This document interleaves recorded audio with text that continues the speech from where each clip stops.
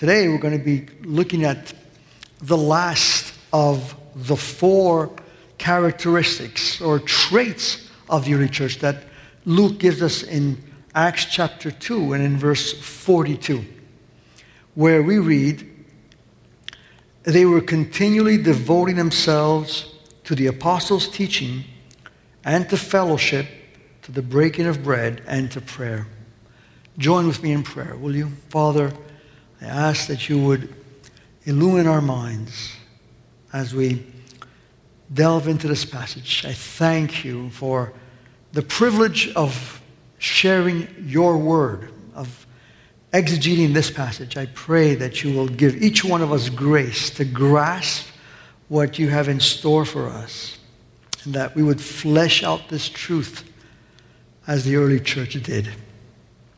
I pray this in Christ's name. Amen. Prayer. Who has not prayed? I think everyone has prayed at one point or another. I heard that even atheists have prayed on a plane that is in a rapid descent when it's about to crash. Yes, prayer is common to all. Some pray to God, some pray to their own gods of their religion. But we're looking at today at the prayer of the early church and how their prayer took a dramatic turn, because these were already praying Jews. Jews knew about prayer. But we're going to look at how their prayer life completely changed once they became believers in Christ. So in the past few weeks, we've been looking at the early church. We've been looking at how these baptized members who first received the message of Peter, 3,000 of them on the day of Pentecost, were given a new life. And then we see them devoted to the Word of God. There's hunger for the Word. Secondly, we saw their recognition that the church is the new holy ground, and so they enjoyed fellowship around the Word of God and around the people of God. Then thirdly, we saw their eagerness to talk about the Christ, to share the gospel through an ordinary means, bread and the cup. And now today we're going to be looking at prayer, their devotion to prayer. Luke gives us a snapshot of what the early church looked like with this verse: devoted to the apostles' teaching, to fellowship, to the breaking of bread, and to prayer.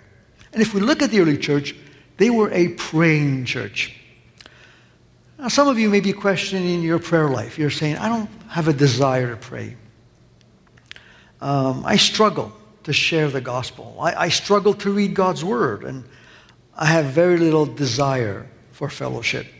I believe in most instances, Christians feel guilty that they have very little desire for prayer or for sharing the gospel or fellowship and just for reading God's word. They have this little desire and they feel bad about it. They seek to not make a big deal about it, but there's a nagging, guilty feeling that doesn't leave them. And some of you may be wondering, am I really a Christian? Am I saved? I don't have this devotion that the early church had to God's word and to fellowship and to breaking of bread and to prayer. I don't have that kind of devotion. Am I really a Christian? So I want to say something to you in particular, because you may be already discouraged, and I don't want you to be discouraged. And this is the reason why I don't want you to get discouraged. Not because I'm saying it, because God's word is saying this. The faint desire that you have in your heart, that little desire for prayer, for fellowship, for reading God's word, that faint desire is not there because it comes from you. It's not birthed in you. That desire comes from God himself. See, if I look at my life, there have been times I had a faint desire, a weak desire for prayer, a weak desire for God's word, a weak desire for fellowship. I did. And the reason why I had a weak desire is because there were winds of controversy, of adversity, of opposition, of worldliness that were blowing in my life and trying to snuff out and extinguish altogether the desire for prayer. Because we're looking at prayer in particular. But that desire persisted because it's fueled by God Himself. God is the one who gives us this holy desire. Now, you may be discouraged with your double-mindedness, with your weaknesses, with your shallow desires for prayer, but that desire is still there. And you may even be upset with yourself that you do not want to pray and that you don't pray like you ought to pray. But here I am to tell you that desire cannot be snuffed out because you are a child of God. You are a child of God. So no matter how small, how weak that holy desire is within your life, remember, it doesn't come from you. It doesn't come from you. Because no holy desire comes from us. In Psalm 87, we read these beautiful words in verse 7. All my springs are in you. Now that simply means that godly desires originate with God. He's the one who creates these holy desires within His children. And of course, we're looking at the prayer, the topic of prayer, and especially how the early church devoted themselves to prayer. And what we see here is that their prayer life took a dramatic turn once they were filled with the Spirit. Once they received the gospel in their lives, they changed in prayer. Now, I want us to start by debunking this myth before I delve into the passage. This is the myth that we need to have it all together for God to hear us in prayer. How many times have we thought that? How many times have we heard that? We've got to have it all together as children of God if God is going to listen to us. Well, that's not necessarily the truth. Not according to God's Word. And it's James that points this out in his letter, in James chapter 5, when he speaks of Elijah. And this is what he says. From verse 16, halfway, a prayer of a righteous person, when it is brought about, can accomplish much. Elijah was a man with a nature like ours, and he prayed earnestly that it would not rain. And it did not rain on the earth for 3 years and 6 months. And then he prayed again, and the sky poured rain, and the earth produced its fruit. Now, there are many truths that we can glean from this passage. But I want to draw your attention to one thing in particular. That Elijah was a man with a nature like ours. Another version says that he was a man that had similar weaknesses, like our weaknesses. And yet his weaknesses did not limit his prayer. For example, if you look at the life of Elijah, you will discover that at times he was afraid, that he wanted to give up on the ministry, that he wanted to give up on the people of Israel, that he wanted to hide, right? He was discouraged. And at one point he said, I want to die. So he was a man who had weaknesses, and yet God heard his prayer. Nowhere in Scripture do we see weaknesses limiting God when it comes to prayer. Our weaknesses do not hinder God.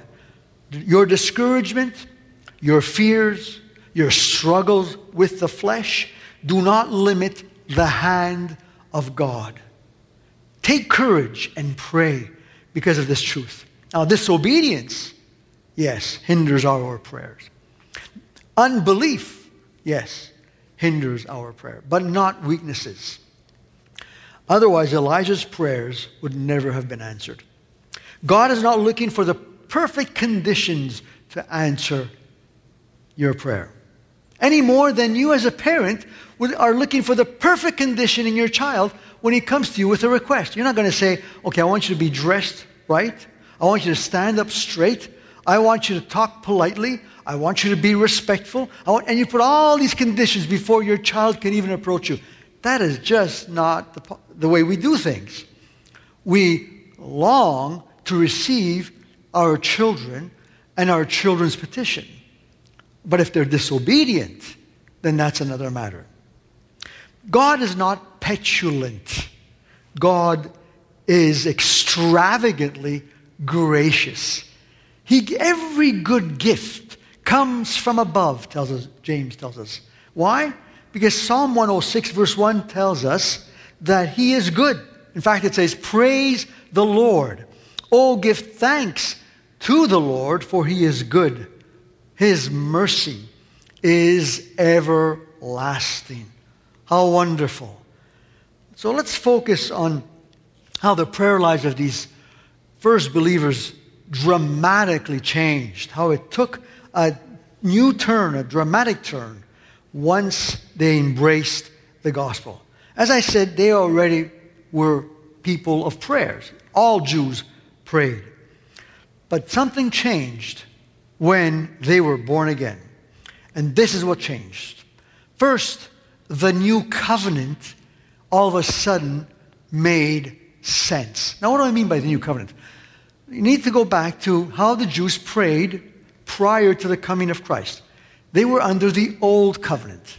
The old covenant signed or sealed on Mount Sinai, and God gave them the tablets that represented the old covenant. And so whenever a Jew would pray, whenever an Israelite would pray, he would always pray on the basis of that covenant. He would not simply come to God any which way.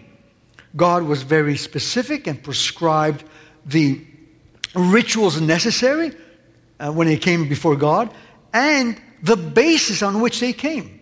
They came based on the old covenant, this covenant that God had sealed with them. Therefore, only Israel could pray to the God of heaven. See, the surrounding nations would receive the blessings of rain and sun and harvest, and they would be praying to Molech and Baal and Astarte and Chemosh, different gods, right? They wouldn't be praying to the God of Israel because the God of Israel had not revealed himself to them.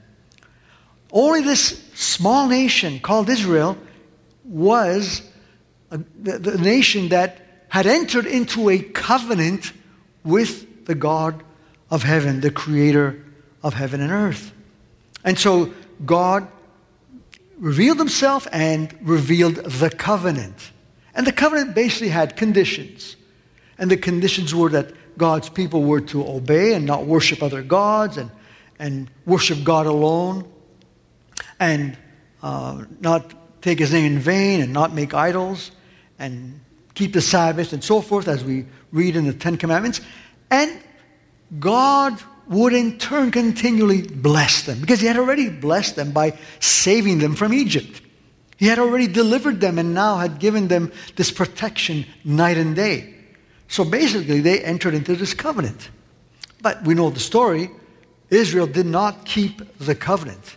And whenever they broke the covenant, God would allow, for example, surrounding nations to invade the land. And after multiple warnings, we read that God finally let them go into captivity. And they went into, talking about Judah, they went into Babylon. And how would they pray from a faraway country?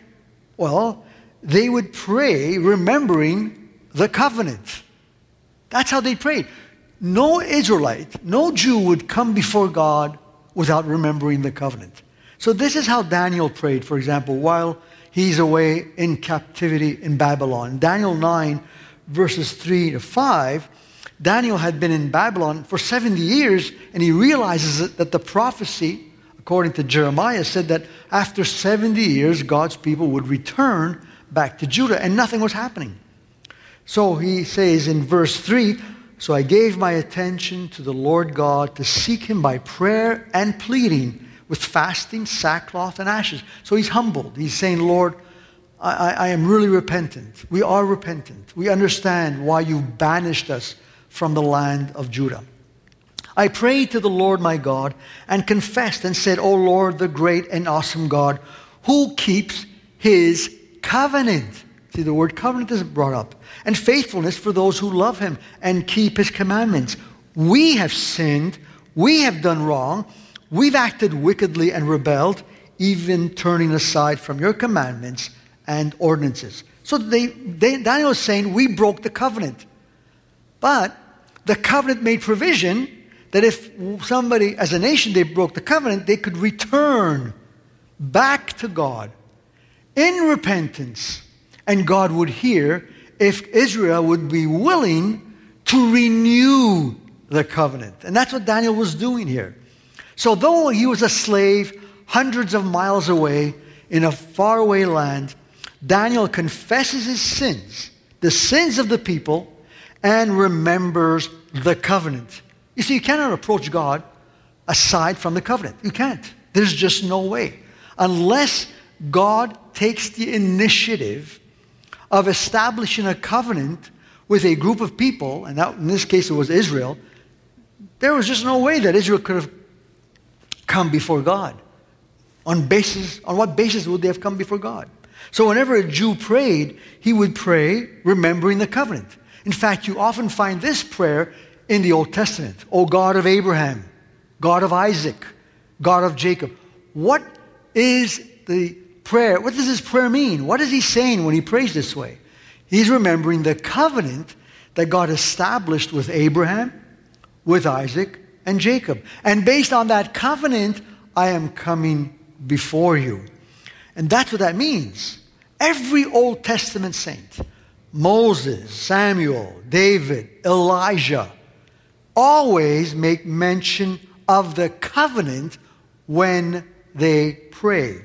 And this continued for centuries until Jesus came. And when Jesus comes, what does he do? Well, he introduces a new covenant. Remember, we spoke about that last week.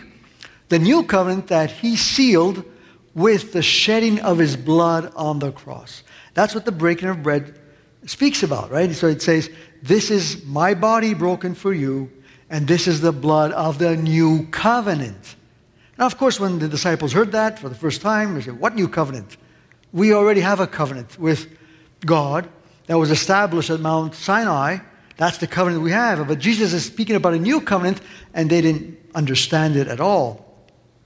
But so what was the privilege? What were the differences about this new covenant? Well, for one, they would be forgiven totally of their sins. But that's another topic. But here's a great privilege. They would pray differently. They would approach God differently. No longer would they say, "Oh God of Abraham, God of Isaac, God of Jacob." It's not that covenant. Not that that's wrong to pray that, but when you're praying that, you're remembering that covenant. No, they would pray like this. Matthew 6, the Lord teaches the prayer that the disciples would be praying. Our Father, who is in heaven, hallowed be your name. Your kingdom come. Your will be done on earth as it is in heaven. Give us this day our daily bread, and forgive us our debts, as we also have forgiven our debtors. And do not lead us into temptation, but deliver us from evil. There's much we can say about this prayer, but this is the first thing we notice. Jesus tells his disciples to call God Father. Why? Because of the new covenant. You see, no Old Testament saint ever called God Father. They would always pray, like I said earlier, "O God of Abraham, God of Isaac, and God of Jacob." Or God of Israel, because he had established a covenant with Israel. But never would they pray, Father. This was totally new. I can imagine the disciples listening to Jesus that day, before he had died, of course, and he was still with them. And Father. They must have turned to each other. I'm going to call God Father? Well, how could I call him Father? I'm not his son. See, God's people were servants. They weren't children of God. They were servants of God. And though that was a privileged position compared to every other nation who were pagans and did not know God at all, still, Jesus had come to introduce to them the new covenant, which gave them the right to call God Father because they would be children of God. When did this actually become effective? Because Jesus taught it, but they still couldn't pray it. They couldn't. Not until Jesus died and rose again.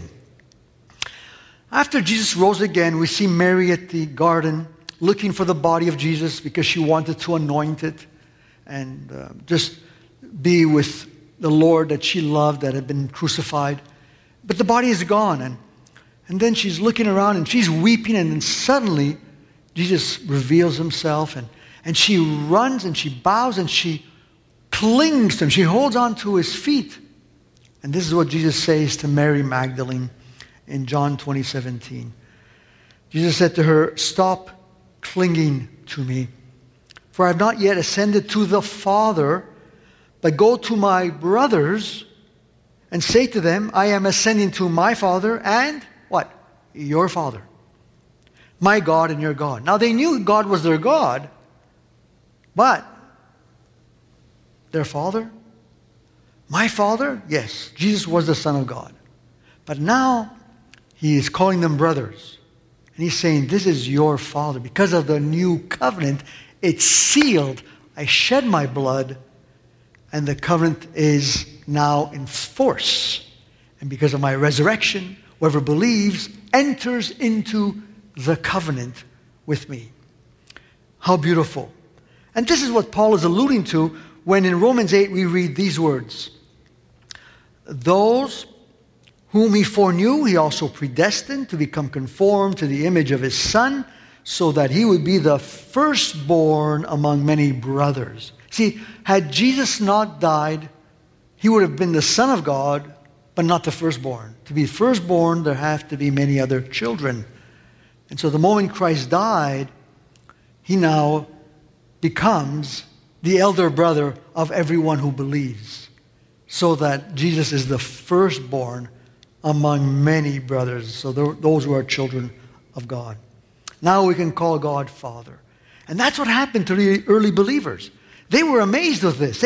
They started to understand. The moment they became believers, the Holy Spirit opened their eyes and they started to say, Father, Father. Now imagine these Jews going around calling God Father, while every other Jew was saying, oh, God of Abraham, God of Isaac, God of Jacob. And here were the Christians, Father, Father, Abba.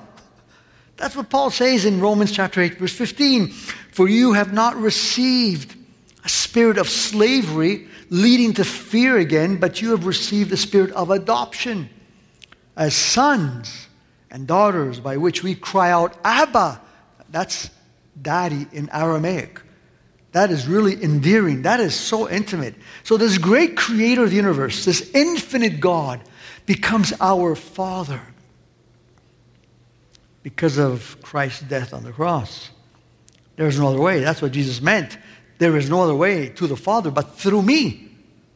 So you can't come to God on any other ground. If you're a Jew, you can say, O God of Israel, or God of Abraham, Isaac, and Jacob, because that's the covenant that Israel entered into as a nation with God at Mount Sinai. But anything else is not possible. You cannot pray to God. You can't. If you come on any other basis, you're coming arrogantly. You've got to come in Jesus' name. Like you say, listen, I've got so many prayers answered. As I said, in the days of Israel, the pagan nations prayed to their gods. They prayed to Baal and Moloch and so forth. And they thought these gods were giving them the rain. These gods were giving them children. But it was God giving them blessings, because he reigns on the just and on the unjust. This is common grace that God gives. So many people pray like slaves. They don't pray as sons and daughters.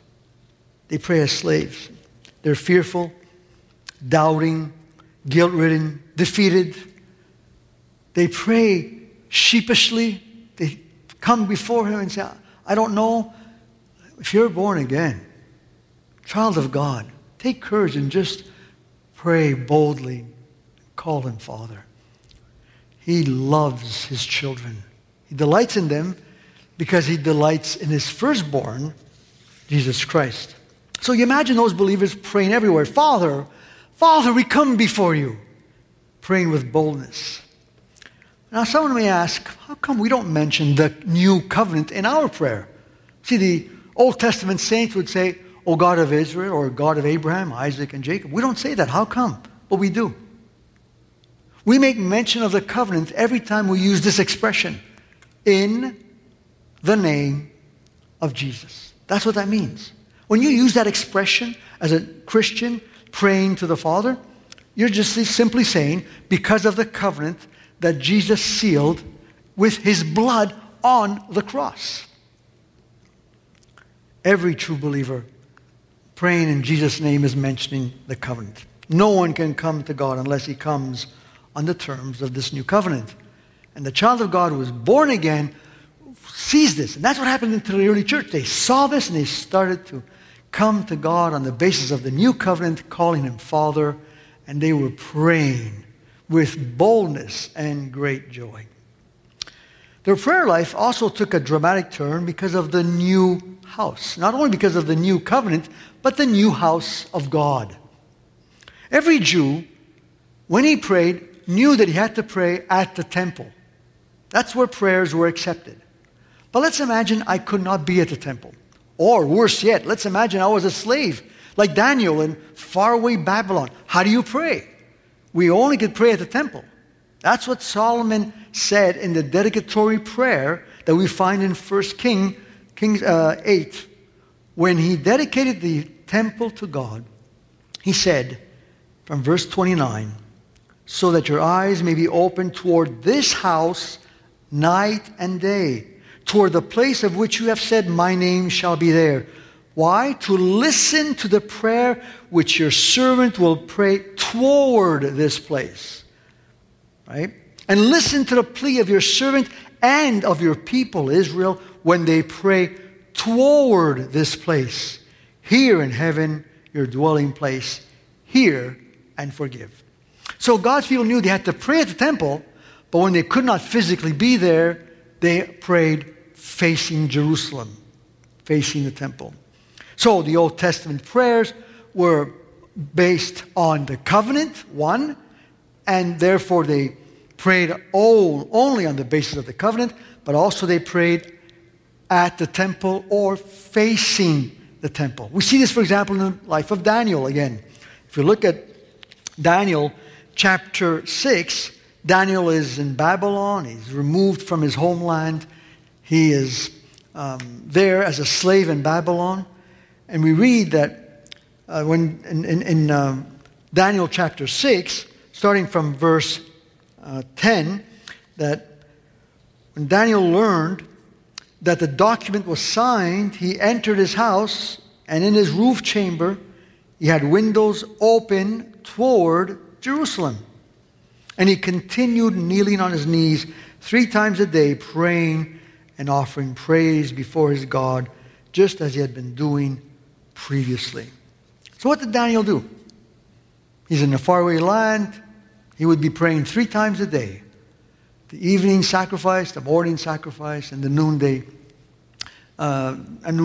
sacrifice. And so every time they would be sacrificing at the temple, even though the temple was destroyed, he would still face Jerusalem. There was no temple because the Babylonians had destroyed it. But there he was, 3 times a day praying, facing Jerusalem. That's how they prayed. So where do Christians face when they pray? Where do you face? Some people feel they have to go to church, a holy place, they feel. Because if they go to church, their prayers don't mean anything. But that's not what the scriptures tell us, right? We know this because when Jesus meets the Samaritan woman, the topic of prayer comes up in this conversation. We find this in John chapter 4. She's a Samaritan. She's not a Jew. And so she tells Jesus in the course of the conversation, she wanted to always ask this question about prayer. Our fathers worshipped on this mountain, meaning Mount Gerizim. That's where the Samaritans worship. And yet you Jews, now she knew he was a Jew by the way he dressed, that say that in Jerusalem is the place where one must worship. Jesus said to her, believe me, woman, that a time is coming when you will worship the Father, neither on this mountain nor in Jerusalem.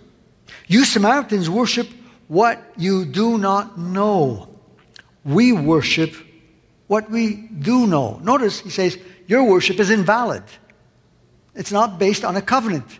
It's not based on what God had commanded. You just can't come to God any which way. Because salvation is from the Jews.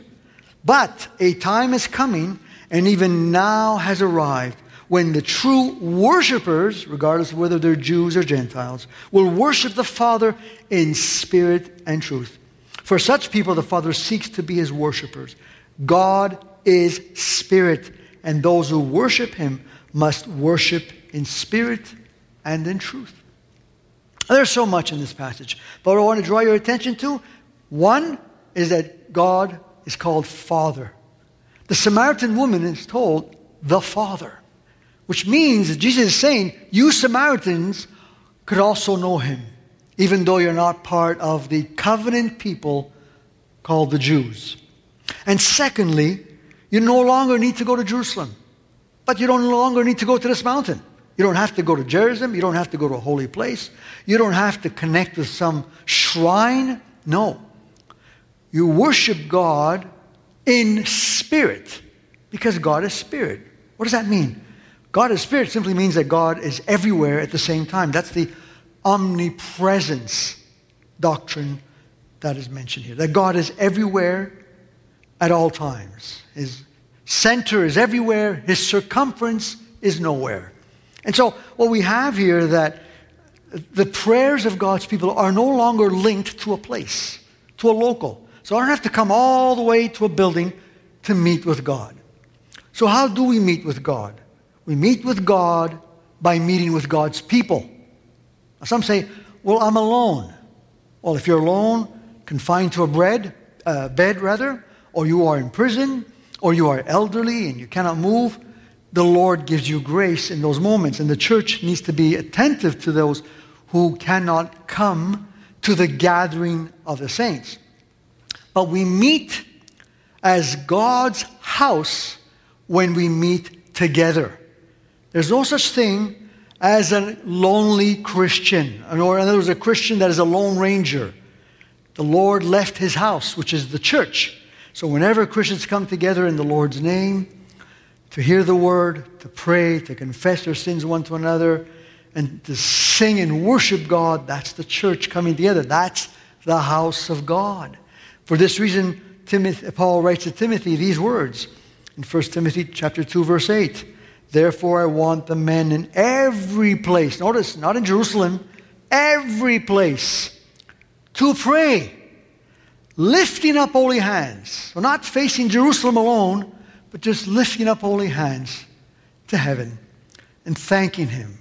So when God's people come together and they lift up holy hands to the Lord in prayer, that's the holy place.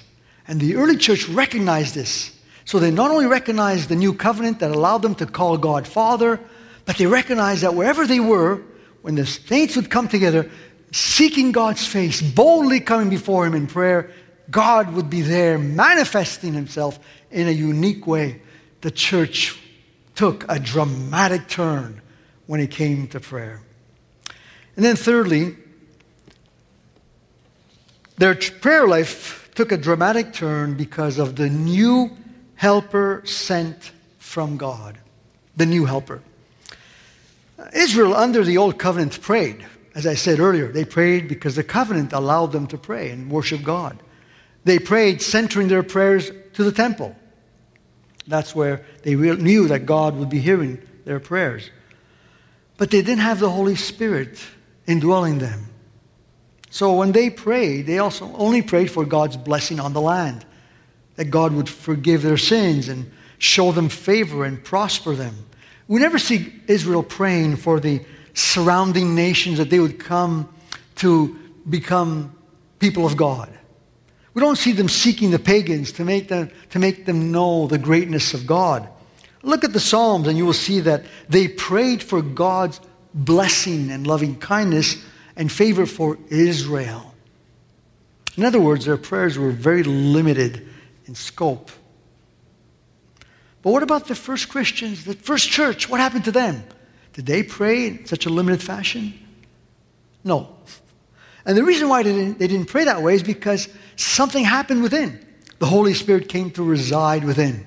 The very helper that Jesus spoke of when he said, I will go to the Father and I will ask that he sends you the Comforter, the Helper, the Paraclete, which is the Holy Spirit. And the Holy Spirit brings about so many tremendous changes in our lives. He bears witness with our spirit that we are children of God. He teaches us and leads us into all truth. But there's one special feature, one special activity the Holy Spirit does that we often don't realize, even as Christians. Paul reminds us of the special role of the Holy Spirit who indwells believers. And this is what he says in Romans 8:26. Now, in the same way, the Spirit also helps our weakness, for we do not know what to pray for as we should. We don't know how to pray. We don't. But the Spirit himself intercedes for us with groanings too deep for words. And he who searches the hearts knows what the mind of the Spirit is, because he, the Spirit, intercedes for the saints, that's you, child of God, according to the will of God. That's a powerful, powerful passage. It tells us that we have a divine helper as God's children. It tells us that this divine helper, the Holy Spirit, knows the mind of God, the mind of the Father. And the one who resides within us prays according to the will of the Father, not according to what we think is best, because we just don't know how to pray. Now let me just circle back to what I said earlier on, where I said that faint desire for prayer, that faint desire that you have to share God's Word, that weak longing you have to read Scripture. You say, where does that come from? See, all the powers of this world and the desires of your flesh seek to snuff out those desires. But that's the Holy Spirit. The Holy Spirit keeps alive the flame, this holy flame of God's desires in you. You say, how do you know those are God's desires? It could be from anyone else. No, they're not. Paul tells us in Philippians chapter 2, verse 12, so then, my beloved, just as you always obeyed, not as in my presence only, but now much more in my absence, work out your salvation with fear and trembling. For it is God who is at work in you, both to desire and to work for his good pleasure. You notice that? God is at work in you, both to desire.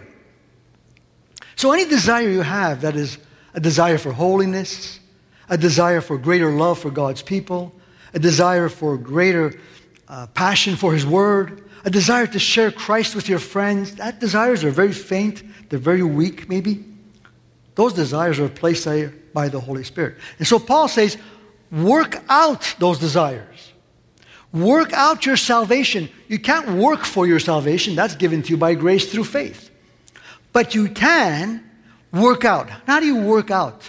Well, you work out by telling the Holy Spirit, who's giving you those desires, to strengthen you. To strengthen you so that those desires become a reality. They materialize in your life.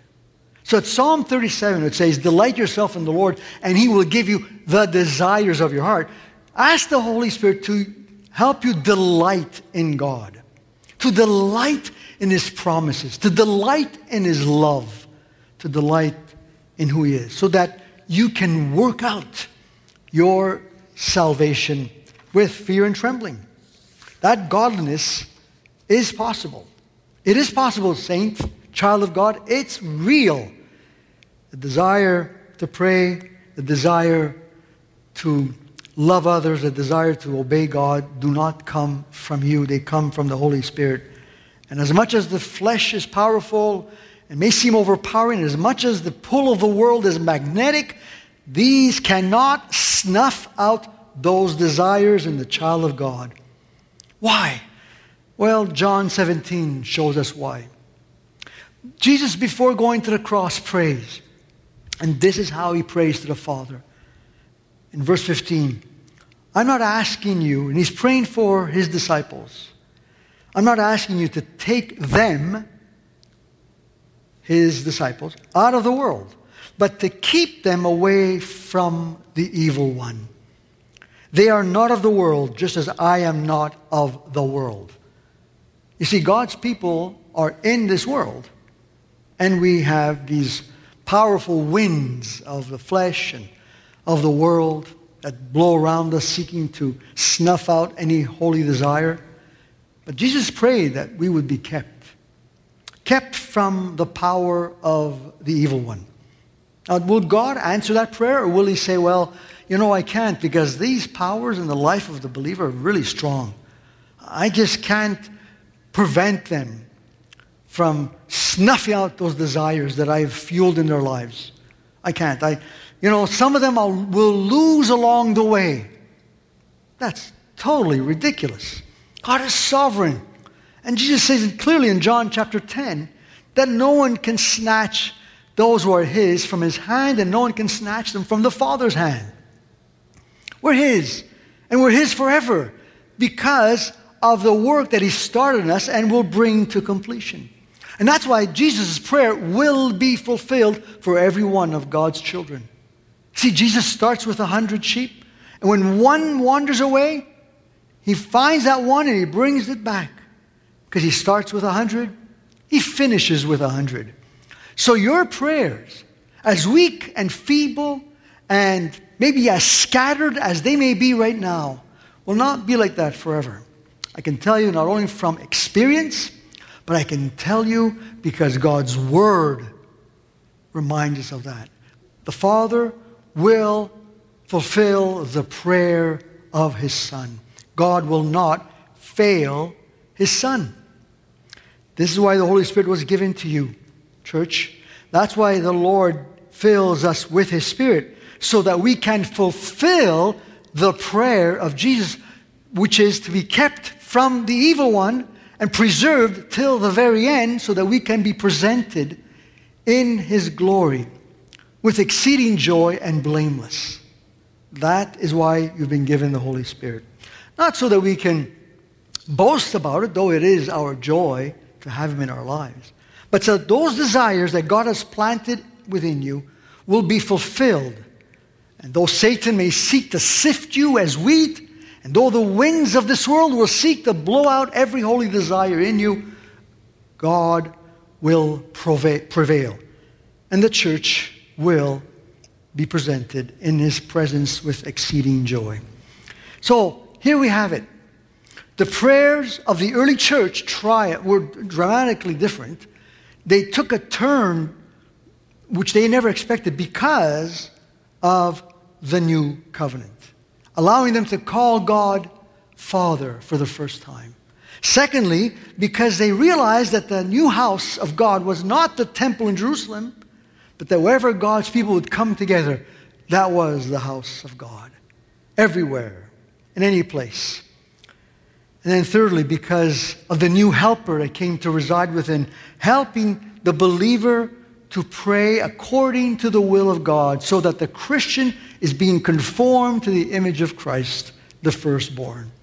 What a privilege to pray. And when you think of all these amazing truths and what God has done for us, we can say with Paul, for from Him, and through Him, and to Him are all things. To Him be the glory forever. Amen. Will you join with me in prayer? Father, how can we thank You enough for the unique privilege of prayer? We thank You because prayer for the believer is not something that stimulates the senses, and we live in a society where stimulation of the senses is at an all-time high. We want to be visually stimulated, audibly stimulated with sounds and excitement. We want to experience all the awe that we can with our senses. But You don't do that. It's within the secret place of our hearts that You work. I pray that as a church we would discover and pattern ourselves after the prayer life of the early church. That we would remember this new covenant, and that we would remember that the new house of God, which is the church of Christ, and that we would remember this helper, the new helper that is ours, the Holy Spirit, who teaches us to pray and knows the mind of the Father. I pray, Lord, that no Christian, no child of yours would be discouraged. And for those who are, that they would be today reminded of these truths, and that they would find great joy in seeking your face and praying. We live in tumultuous times, confusing times. Many are discouraged and dejected. The church has the word of hope. I pray, O Lord, that you would grant us much grace so we can share this word of hope with those who are in darkness. Use us at a time like this for your name's sake, to the glory of the Father. Amen.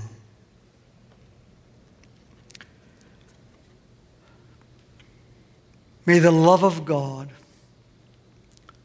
the grace of our Lord and Savior Jesus Christ, and the fellowship of the Holy Spirit be with us all, now and forevermore.